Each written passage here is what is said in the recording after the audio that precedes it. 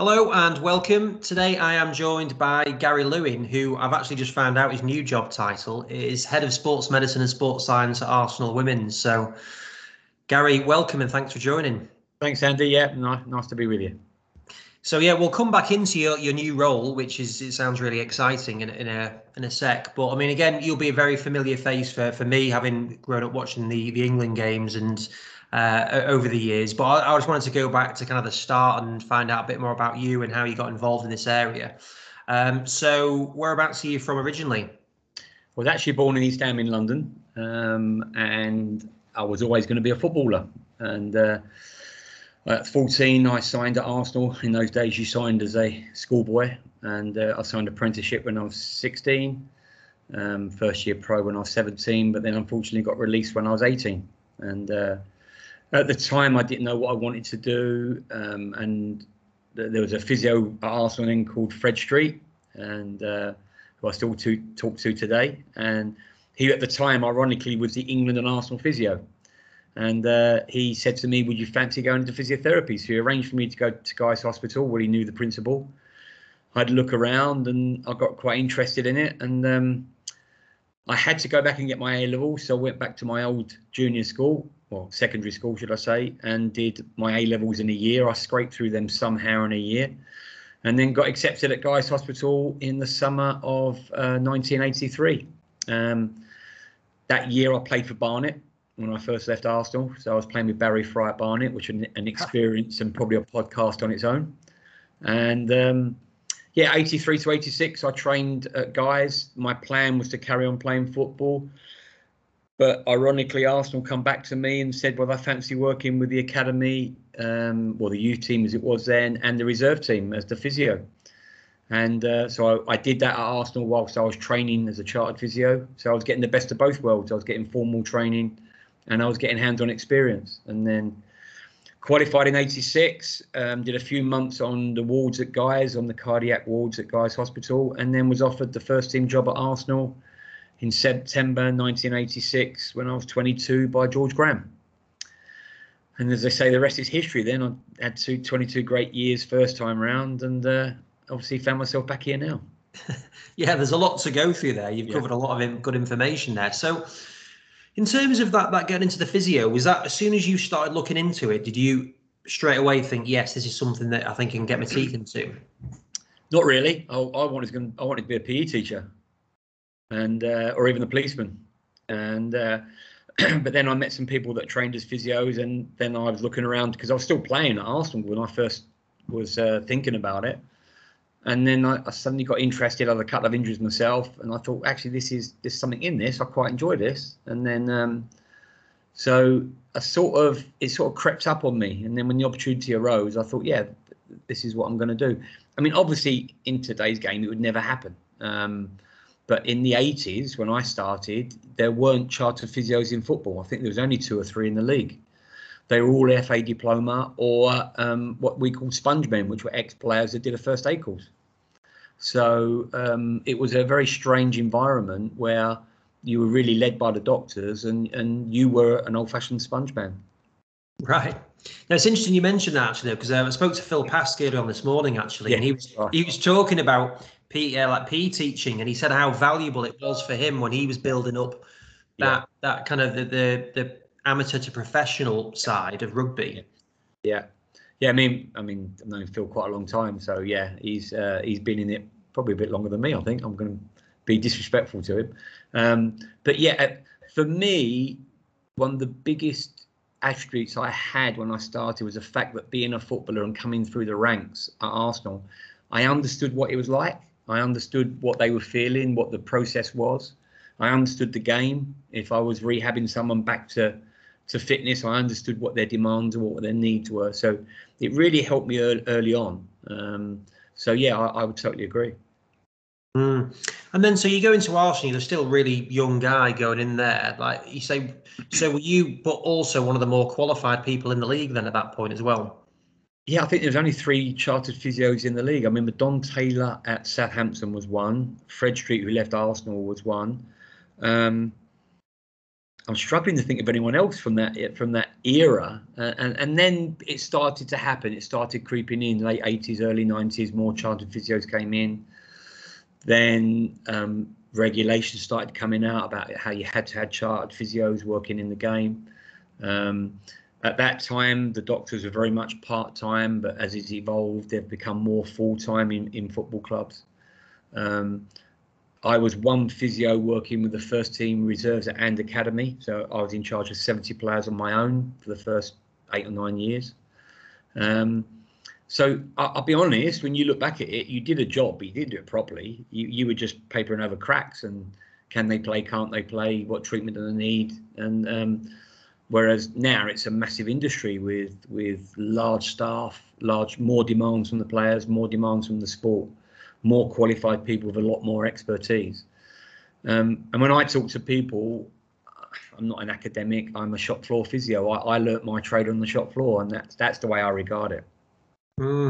So what was it like then when you go into this place? You got iconic players at Arsenal, George Graham, you got massive personalities, and like, what do they take you seriously? What's the response? Yeah, I mean, again, I had a slight advantage because 4 years before, a lot of them I was actually playing with. So they actually knew me, although I was a young kid at the time. They knew me as a youth team player. I played a few reserve games.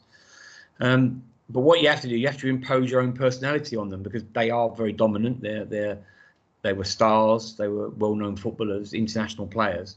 But you just have to be confident in what you're doing, sure about what you're doing, but humble. Because at the end of the day, I was a 22-year-old going into a working environment. So the doctors I worked with at the time were very, very helpful. Fred Street was really good to me and was a mentor for me all during those early years. And you never stop learning. I went to all the surgeries, I went to all the specialist appointments and just kept learning. It was like a constant CPD, really. Every day you're learning something different. And was that something that, excuse me, you were like really passionate about, that you wanted to go and do that, or is it because you were interested, or because you just knew you had to?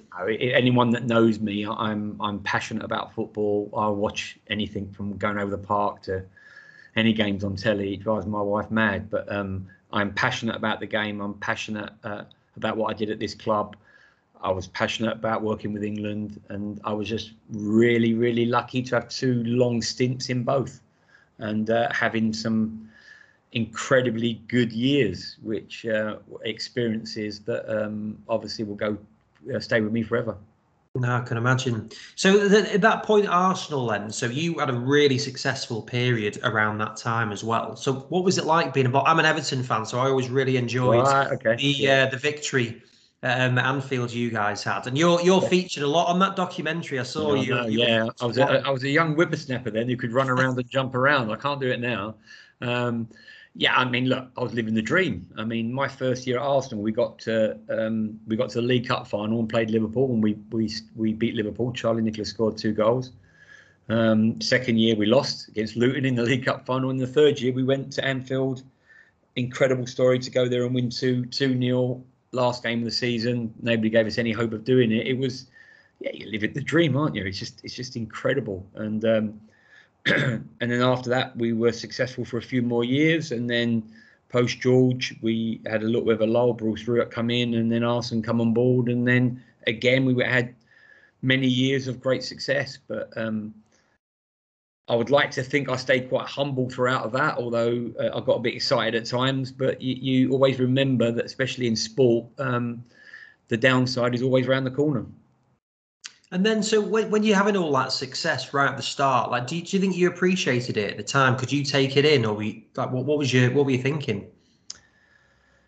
I don't think anyone that goes through that actually appreciate it, because you're like a kid in a toy shop, and you don't appreciate it until either it's taken away from you or you reflect back. I mean, I'm a lot older now, and I look back at these things. I regard them as probably some of the best times of my life. But at the time, you just live it day to day and keep thinking about, okay, what's next?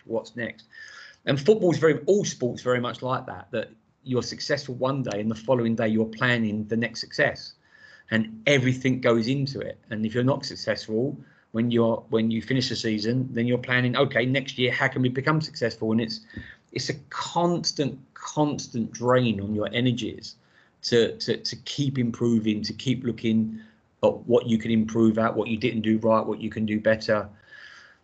In the early days when I was on my own, obviously a lot of this stuff you did on your own, but now in the last 10, 15 years, when the staffs have quadrupled, even more, that you're looking after a multidisciplinary team, which in the current sport, in any elite sport, is essential and fundamental to having a successful medical team.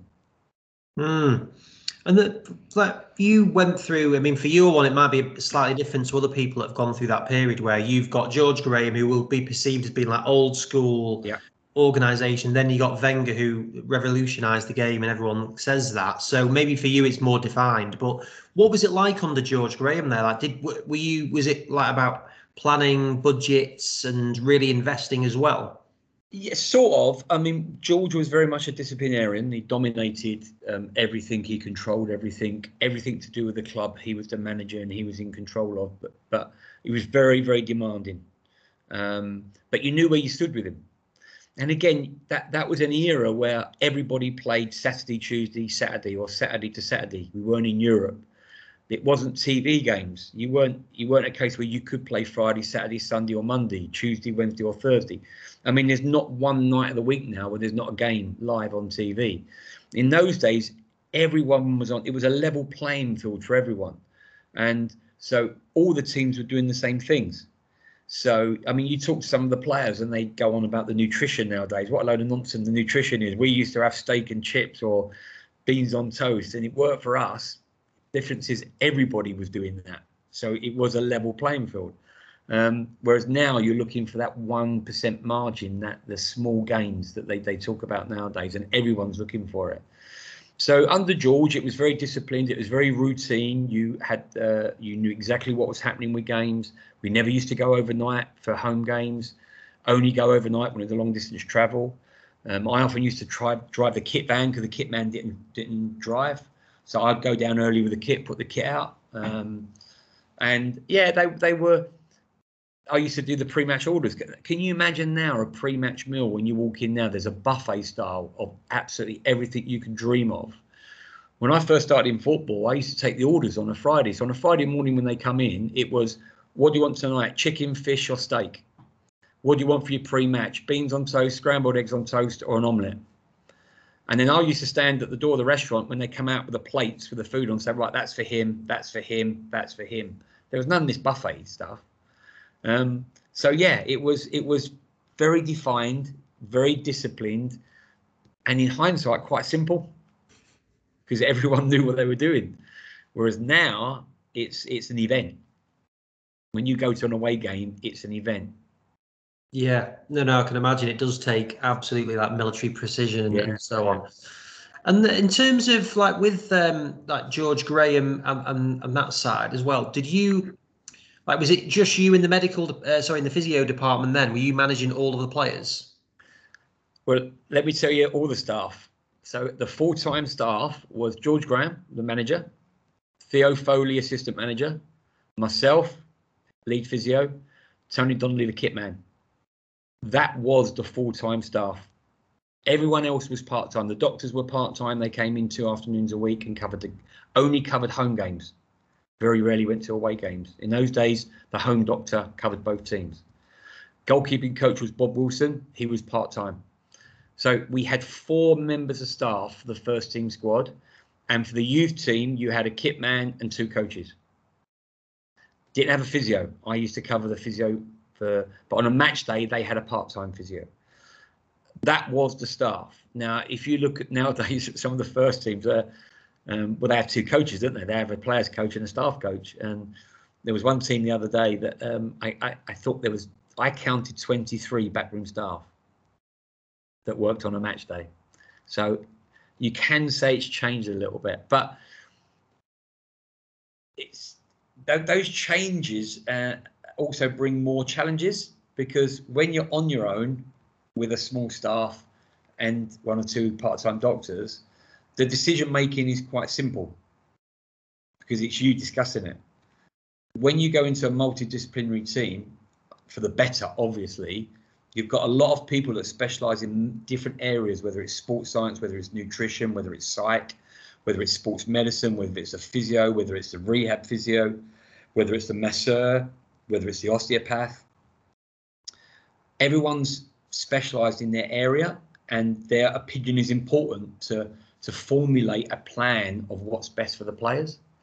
So, but somebody has to manage that, and that makes it more complicated. Yeah, no, so I'm sure. The challenges are completely different. I can imagine, but I mean, it must be quite intense. Like, did you, those 4 people then, would you be like together a lot, or was it very much you knew what you were doing, you got on with it? My wife used to joke that I see more of them than I did than her. So, but no, you did. You were together all the time, but it makes lines of communication easier. The manager knew everything you were doing. The assistant manager knew everything you were doing. Now, a physio might see a player that comes off from training, and it has to go through a chain of about 5 or 6 different people before it gets back to the first team coach. So communication skills are essential in today's game, and how it works in each club, and every club's different. So it as I said, it simplified it. It made it a lot easier. You were much more accountable for your decisions because it was only you and them. Whereas today, I think you get much more expertise and you get much more consensus of expertise, but then it makes the management harder because there'll be differences in opinions.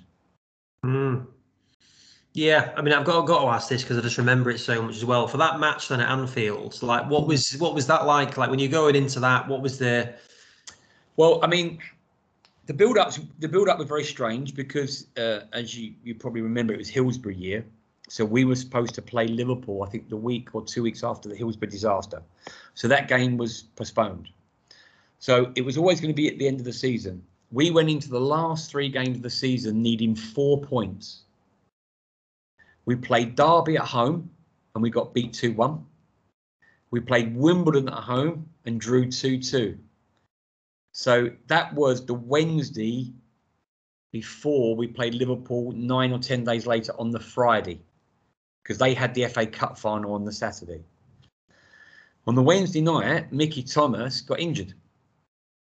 And it was doubtful whether he was going to make the Anfield match. And in fact, he did a fitness test on the Thursday. And I remember saying to George, he's fit enough to start. I'm not convinced he'll finish. And then we travelled on the Friday morning. We left Colney about 9:30, got up to Liverpool for lunch. The players go to bed. I went to the ground with the kit man, put the kit out, and we played the game. And the plan from the manager was always to play with a back 5, keep it 0-0 as long as we can, nick a goal, make them nervous, nick a second goal. And that was, he actually said we'd win 3-0, not 2-0. And that was the game plan. And so on the night, you're thinking, yeah, we've got a chance, but it's Liverpool away. They never lose. But then as the game went on, it was 0-0. It was 0-0. It was 0-0. I think it was the 76th minute or 74th minute. We then nick a goal with Smudger scoring.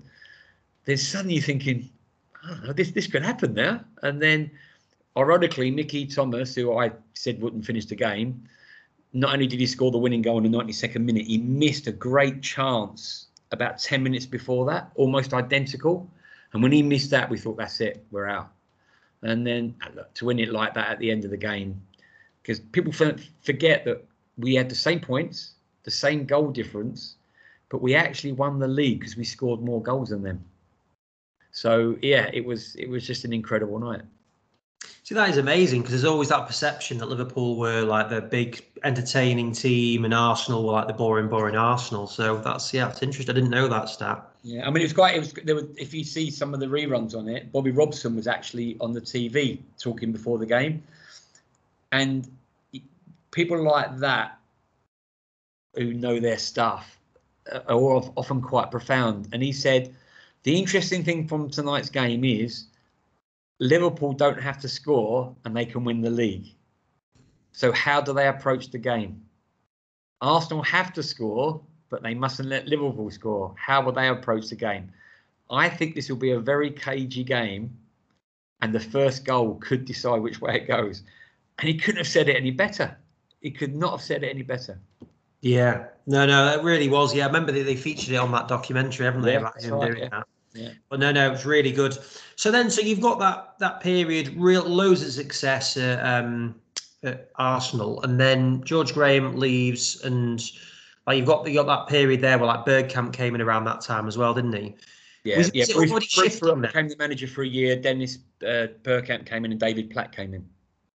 So so Platt came in under that rise. He was around then. Could you already see it like shifting, like when George Graham left then? Well, people that know Arsenal knew that the club had made a decision that they were going to go for youth and rebuild the club, and that's why George was brought in. He'd been very successful at Millwall with a very young team. He was the youth team manager at QPR before that and did very well with them. And so the club had made a decision that's the way they were going to go. Now, obviously, he brought them a lot of success. So he then leaves through unfortunate circumstances, but he then leaves. They then brought Bruce Rioch in, who probably was looked at as a similar kind of person, a disciplinarian, same style. But it didn't really work. And then what's come to light afterwards, David Dein did a lot of work with the board about introducing Arsenal and trying to open up the way Arsenal played and the way Arsenal planned and the way Arsenal worked. Having David Platt, who spent a lot of time in Italy, and Dennis Bergkamp, who although was Dutch, has spent a lot of time in Italy, to come on board, you already had that start of that foreign influence. And then when Arsene came on, he really took it to a new level. And I mean, people always ask, what did he bring to the table? That it's been well documented. But the thing that I would say that he brought to the table, which was the biggest change for me, philosophy was you train to be able to play. So training is as important as playing. Whereas the culture, traditionally in football, as long as you play on a Saturday, I don't care what you do during the week. Arsene was completely different. So he made the players regard training as an essential part of the week. So suddenly training became a lot more serious. It was a lot more planned. The preparation, the nutrition, the recovery, all those things come onto the table. But the fact was that suddenly players realised the importance of training as well as playing. And that made a massive difference, especially to our older players, because he did inherit a lot of older players. I mean, what when Bergkamp came in then, like, because like you had a reputation as a culture that enjoyed going out and partying and so on there, which probably loads of clubs did there at the time. It just Arsenal's was highly publicised, but. It's like, what's like Bergkamp's reaction? Or I mean, David Platt will know the players from England, but what's it like from Dennis's perspective? Yeah, I mean, someone like Dennis and a couple of the other foreign players that come in they found it funny, they found it quite interesting. But Dennis was disciplined enough to know what worked for him, and he didn't really go along with it. He did his own thing. He did his own preparation. Yes, he would go out socialising with the boys, but not to the level. Dennis once said to me, if he sat in a room with English footballers and there was 8 bottles of wine on the table, and sat in a room with foreign players and there was 8 bottles of wine, the English players would not leave the table until every drop of wine had gone. The foreign players would walk up and leave glasses and bottles of wine on the table because they'd had 1 or 2 glasses and that was enough for them. But he understood the culture. What he did like about the culture, what it brought to the table, was the team bonding. And that drinking culture that every club had was a big team bonding culture. They worked together, they played hard together, and it really showed on the pitch when things were going against them.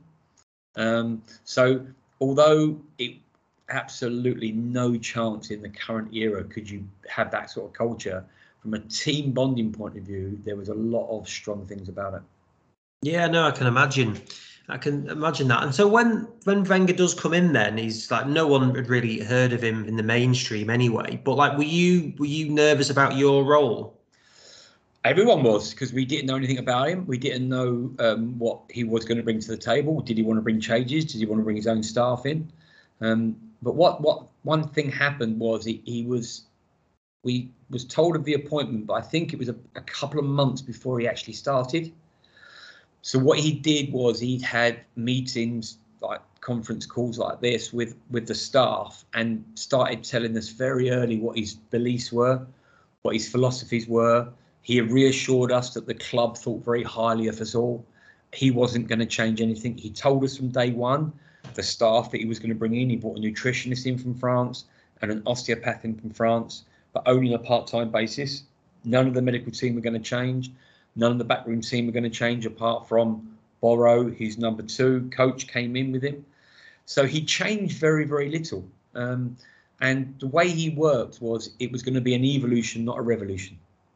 So he changed a lot of fundamental things like nutrition, staying in hotels, preparation. But everything else, it happened over a period of time, and it slowly came in. He did that in the first season. Then obviously in the second season, when we were all ready for it, we kicked on really, because the second year, in his second season, he won the double. Yeah, that was an incredible achievement, wasn't it, to do that in that one. But in terms of like from an injury perspective, then, like with the diet that they'd gone from and to, like, did you see much of a change in terms of the way the players were recovering and so on? Yeah, I mean, you saw a change quite quickly because basically they started eating properly, they started warming up properly, they stretched a lot more. The training sessions were slightly shorter but a bit more intense. The expectation of what he wanted from the players was stated very clearly. What he expected from us to support the players to do that was made very clear. So yeah, you did. You saw quite quickly that, as I said earlier on, the biggest thing for me was the players' attitude towards training.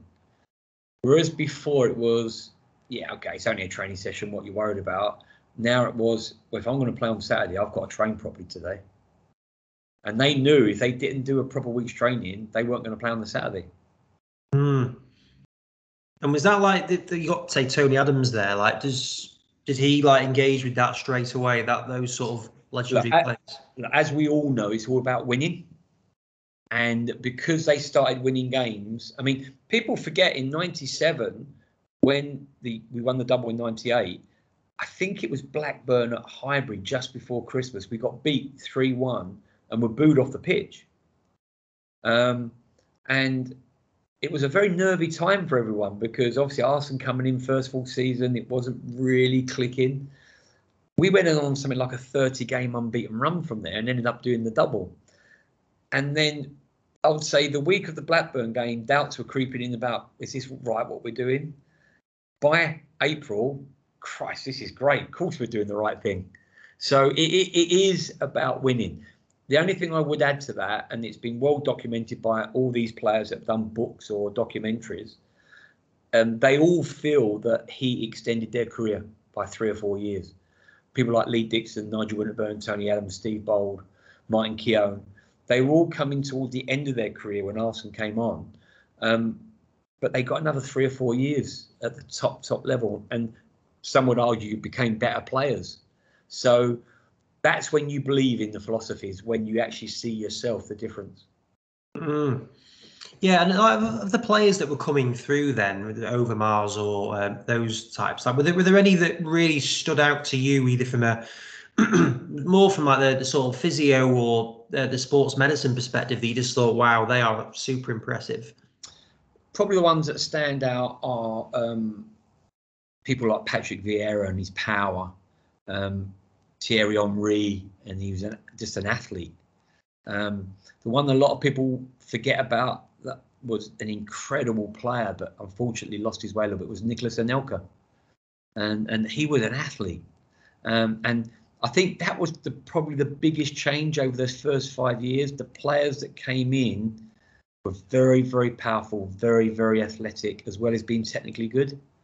So what that then means is, from a sports medicine point of view, the dynamics of the treatment changes, because you've got a very powerful, dynamic player compared to the older player that not used to doing the stretching, not used to doing the recovery, to a younger player that is very, very dynamic. So then the type of injuries you're treating change slightly. The way you treat them changes because the rehab schedules will change, how you deal with the rehab. You're keeping them a lot fitter while they're out injured. So yeah, it definitely changed the dynamics of sports medicine. Mm. Yeah, and also like you were looking at the new training facility. At what point did that start to be on the agenda? Well, in his early years, Arsene made it clear that he thought our training ground wasn't good enough. And ironically, we had a fire there, and it burnt down the old training ground, and that was the catalyst for us to build our new one. And then that's when Arsene came in with his ideas. One thing Arsene did regarding the training ground and the building of the Emirates was he was very inclusive of all the staff, from the kit man through to the physio, to the doctor, to the nutritionist. And we used to have monthly meetings, planning meetings about what they were putting into the training ground, why they were putting it there, the flow of the building, the lighting of the building, how you enter the building, how you exit the building. He was one of the first guys that had a clean and dirty entrance. So you'd have a clean entrance, you go through the dressing room, clean entrance, dressing room, out the back, boot room, dirty clothes. You're on the pitch, you train, you come back in, dirty clothes come off, boots come off, you come into a cleaner area. And it was very, very planned how it flowed from the dressing room to the massage room, to the medical room, to the pool, to the gym.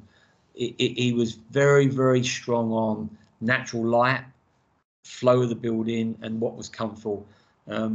He had a saying, players are like water, they would take the easiest route possible. So you've got to make it the easiest route possible. And did that all come into fruition? Because you can plan for all of these things, you can get loads of input, but by the end of it, were you really happy with the outcome? I was really happy with the outcome. The only thing I would say is by the time we'd built it, and within 2 years, we were starting to outgrow it because the game in general just took off. And I think if you speak to anyone now that's building anywhere, the first that you say to them, okay, what would you do different? The first thing they would all say is make it bigger. Because 9 times out of 10, by the time you move into it, you've outgrown it. And that was something that hit us big with this training ground. And in fact, they've had to do another development since. They've done another £25 million development. And other training grounds around the country, you're reading everywhere now about the teams having new training grounds because they've all outgrown their existing training grounds. Yeah, the Man City one's absolutely. Oh, the Village. It's like a village, isn't it? I mean, it is. Yeah, it is. It's an incredible place. It's a great place. Yeah, and then we've not mentioned that Dave. Well, you mentioned David Dein earlier on, but like he was pivotal in the whole Premier League, so he's always quite a public figure as well. So how involved was he with with you, with the team, with obviously with the manager? He'd be close, but how involved was he? You saw him nearly every day. He was the conduit between the football side and the directors and the board, and he would be here every day.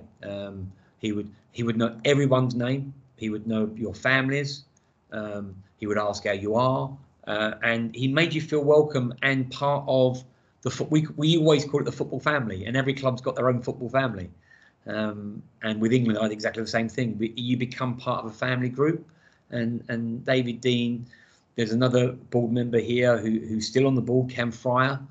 They were people that if you talk to anyone historically that's been at Arsenal, they're the two names that they would come out with, Ken Fryer and David Dein. Yeah, he always comes across really well whenever he's interviewed. And then you mentioned England there as well. So at what point did you get involved with the national team? Yeah, I mean, that one really came out of the blue because in '96 we had the Euros. And I remember watching it when I was on holiday in America and throwing something at the TV when we missed a penalty. And I then got a phone call from my father-in-law who was back in London saying there's somebody that left you a message on your answer phone. And he said his name's Glenn Hoddle. So I thought it was a wind-up. So I phoned the club secretary, Sheila, and said, Sheila, do me a favour, can you phone this number and find out what it's about? And it was Glenn asking, he's the New England manager, would I like to work with him as the physio? It would be on a part-time role, so I'd carry on working at Arsenal, and I would then work with the England team on international weeks. And at the time, Bruce Ruritt was the manager, and so I said to him, I'd love to, but obviously you need to get permission from the club. So he approached the club, and then Bruce pulled me in the room one day and said, okay, what can we do to make sure that you can work for England? He said, it's the greatest honour you're ever going to have, and we've got to make sure that you can do it. And I'll never forget that, because I know he was only at Arsenal for a year and he had different publicity, but for me, he was fantastic because he allowed that for me to take the opportunity. So my first game was in September 1996. It was David Beckham's debut, and I'm sure people remember David's debut rather than mine.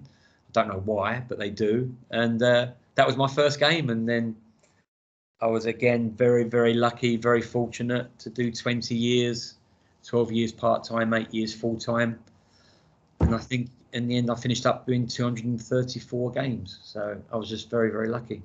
Wow. Do you know why Glenn Hoddle approached you for it then? No, I don't. And especially being ex-Tottenham, I've got absolutely no idea. The only thing I would say is Dennis's agent was a guy called Dennis Roach. And one of my best personal friends was Bob Wilson, who I mentioned before as the Arsenal coach. Bob was actually my best man when I got married. And Bob and Glenn had the same agent. And so I know Bob and Glenn knew each other quite well. But I'm not convinced it was a phone call to Bob, do you know anyone that could be the physio? I never asked Glenn how it came around, but I was just too pleased and wanted to snap his hand off before he could change his mind and not to do it. So yeah, that was the start of again another episode in my life that I'll never ever forget. Yeah, I mean, you're going in after like euphoria, wasn't there, after Euro 96? What was that like going into that environment?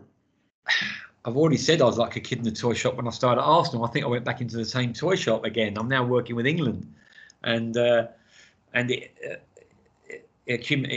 ended with us qualifying for the '98 World Cup in Rome when we drew 0-0. And for me, it was another massive learning curve. It was taking my skill sets to a completely higher level.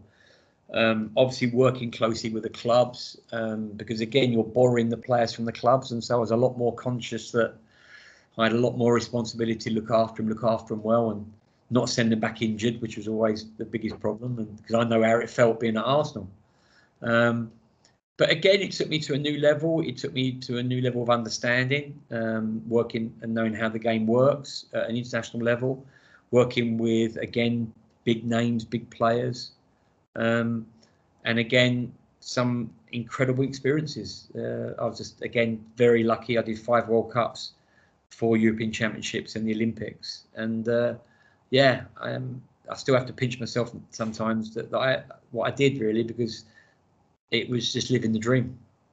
Yeah, that definitely is. Yeah, because I just love that whole era. That was the best time for me in football. But so being quite publicised about like the players, maybe a little bit after what we're talking about there, that there was a bit of a divide between some of the players at the big clubs. But how did they respond to having an Arsenal physio treating them? Yeah, the players were fine. It was the managers that didn't like it, and some of them did moan about it quite a lot. I would like to think that my medical skills and my experience stopped a lot of that.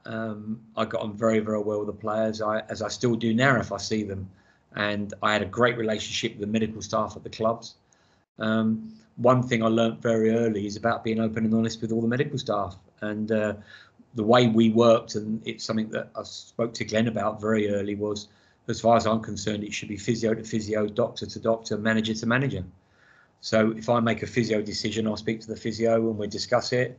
If the doctor needs to make a decision, he'll speak to the club doctor and they'll discuss it. And then if it needs to be decided upstairs, it'll go to the 2 managers and they need to talk, which wasn't always the case. But we tried to make it work. And I'll say a majority of the time it did work. But you're never going to ever get rid of that club versus country argument, ever. And it still goes on today.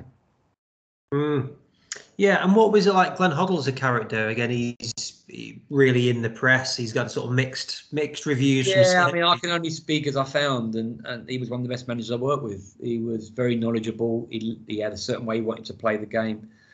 He had a lot of philosophy similar to Arsene because they were at Monaco together. So the way he worked, I was actually quite familiar with Arsene. So it was quite interesting to see how similar they were. And he treated me really well. He worked really closely with his staff. He looked after the staff really well.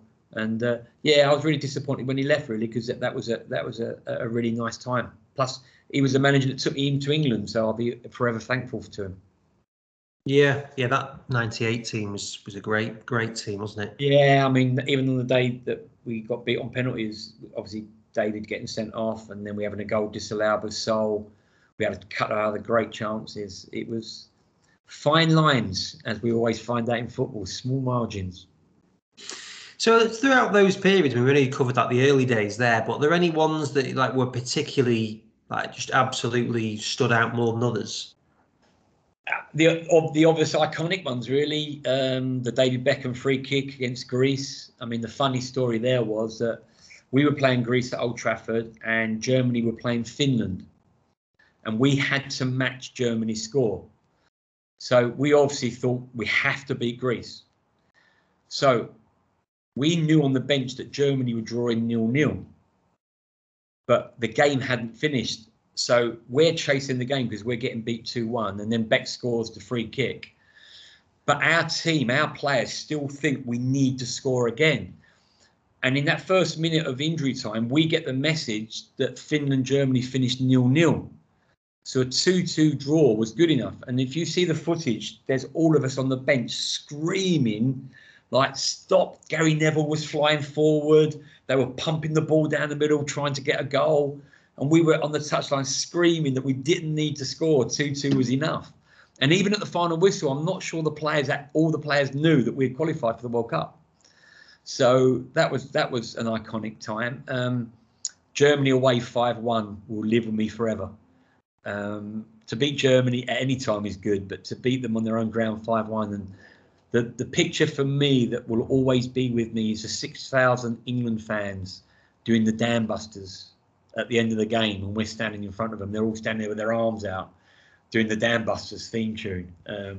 That was a great night. Getting our own back on Argentina in Japan when Michael Owen scored the penalty.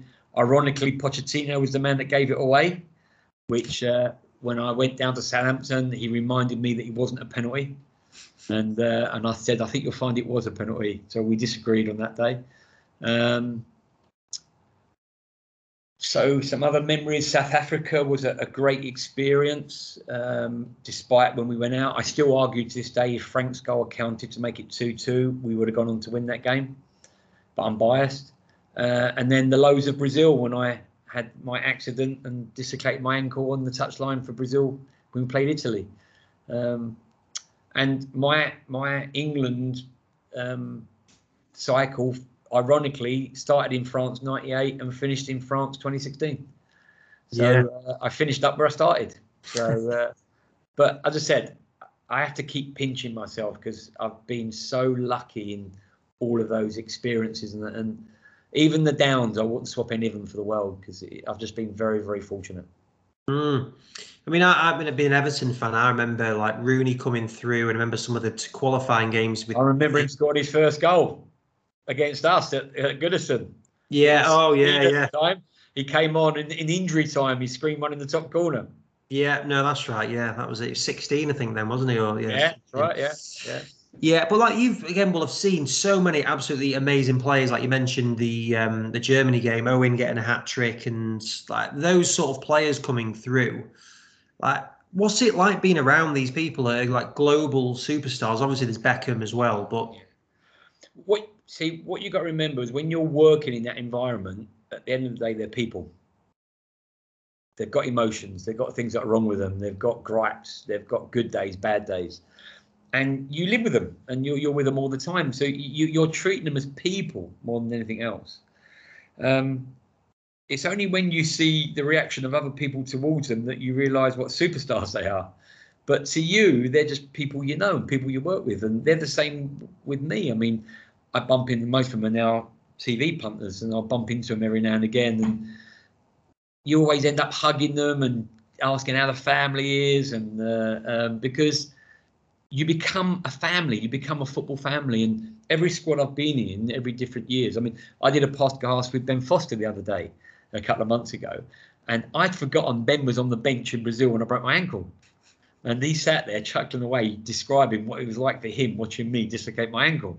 But you do. You remember, you know their families, because you do become part of a family. And I think that's probably the side of football that fans don't see enough of. That you win together, you lose together, you cry together, you cheer together. You are a family for a long period of time, and that's probably one of the things I would say, that working in this environment all my life has been one of the best things ever. Yeah, well, that's it. Again, it's normal, completely normal for you, and I do feel from everyone wants to be a professional footballer, don't they? Who wouldn't want to be that? But sort of wouldn't envy it a lot, because they can't be open with anyone apart from, like, with you and a lot of the other people. Yeah, I mean, especially you do get very defensive towards them, I must admit, and you read some of the stuff that the papers put on the TV they put out, and you know it's not true, but also you can't say anything because it's what's going on in their lives and you've got nothing to do with it. But you do get very defensive towards them because you understand what they're going through. Yeah, no, it is. It's like you'll kind of see people, and for me, it's like it's still, you can't believe it. But yeah, you're in that environment day in, day out, and it's probably nice for them to have someone normal just to be normal with. Well, I think that's part of the job of the backroom teams, to make their working environment normal and relaxing. If you're getting stressed, hyped up, or worked up around them, that's going to fall onto them as well. And their working environment should be an enjoyable, relaxing environment, because they're under enough pressure as it is when they go on the pitch without having it every day at training. And do you see like, again, it's changed even then from '96? It was massive, but it's just now it's just ridiculously big. I mean, it is a business, and the number of staff, the number of players, the demands that's put on them playing. I mean, everyone talks about players playing every 3 days. Nobody talks about the staff. They're travelling, they're away, they're not running around like lunatics, but they're under the same pressure, under the same stress. And it's every 3 days and in the last 2 or 3 years, it's highlighted even more with COVID, in that they don't get any breaks anymore. There's no summer breaks at all. People that have been to European Championships have been having 2 or 3 weeks, and then they're straight back into it for 10 months. And it's never ending for them. So yeah, it is. Look, can't dispute they get well paid, they get well looked after, they're iconic superstars, but the lifestyle can be very, very difficult for them. And do you see that having an impact on them, like physically as well, like for them being able to have a break at some point? What's it like for them where they can't? Well, I've been an advocate for a winter break ever since I was with England. I mean, we did a big study in 2006 with Sven, trying to get a winter break, and we came up with loads of stats about injuries, and I'm still an advocate of it now. I think in football now, with the demands put on them mentally and physically, mental health has become a big part now of public life, and the belief is, well, if they're getting paid 100 grand a week, how can they get depressed? Don't care how much you get paid. Mental health is mental health, and the pressures they're put under now constantly, they can't get away from it. And I'm a great believer in the breaks, because they need it more physically and mentally. They need the breaks.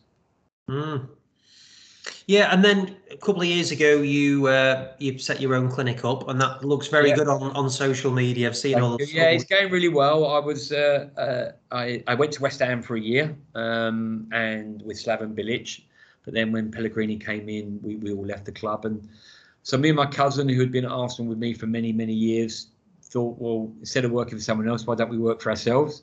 And we set the Lewin Clinic up in Hainault in Essex, and yeah, it's gone really, really well, and I expected to be working there forever, and that was it.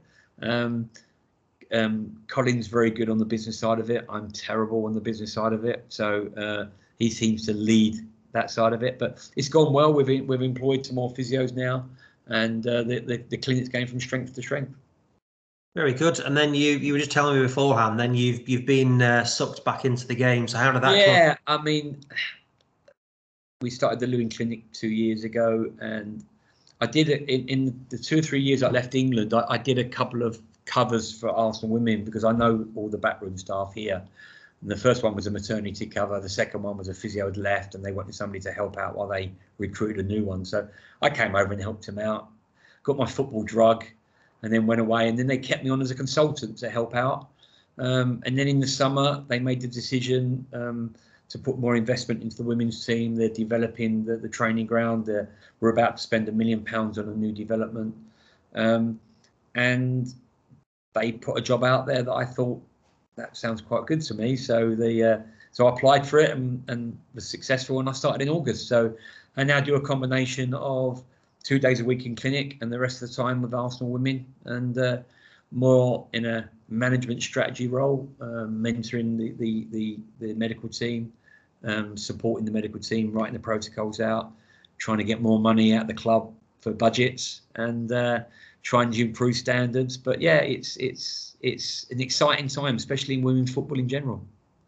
And you've been involved in like the creation of like a lot of training facilities and improving them, St George's Park or Arsenal.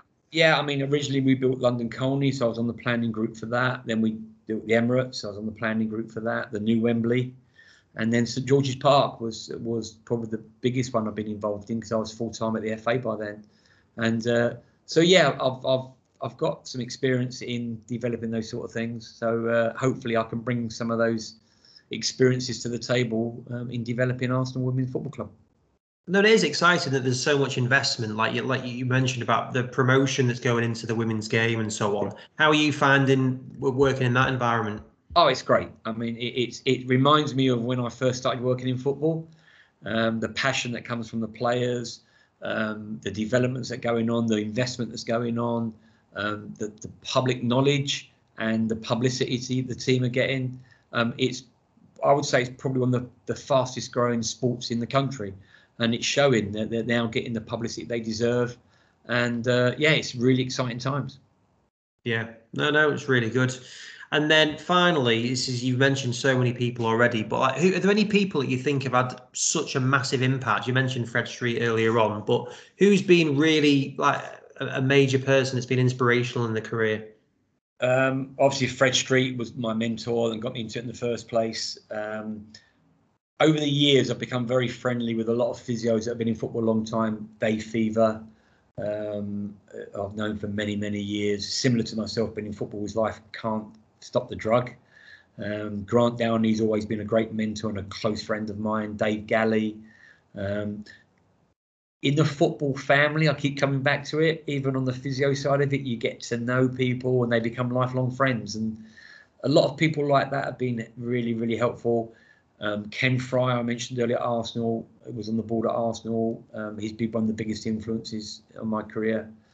But obviously, being the sentimental so-and-so that I am, I've got to say my wife, who's sat next to me for all these years and put up with me living the dream of being in football and sacrificing so much. So yeah, I keep saying it, and I'll keep saying it, I've been incredibly lucky, very humble to have the opportunities I've had, and loved every single minute of it. Yeah, no, well, it genuinely does. Like, again, I've done all those people that you mentioned. I've chatted with all of those, but I do look at your one and just think, God, just like that period, certainly of England with the golden generation and all of that, and yeah, best days. They were the best days. Great days. No, it's amazing. No, still, it's great to hear how like passionate you are, and genuinely, like I'm just could ask you another 3 hours worth of questions about this. And I don't stop talking. That's the problem. I talk too much. I'm from the East End of London, and we don't shut up. No, it's been brilliant. It's been really good. So hopefully I'll catch you next time I'm down and about that area. Yeah, please come and see us. We'll show you the new facility. No, it'd be brilliant. I'd love to come and see the Lewin Clinic as well. So no. Yeah. Now come down and see us. It'd be great to see you. Brilliant. No, I really appreciate that. Okay, mate. You Cheers, take care. Gary. Thanks, mate. Bye, mate. Bye.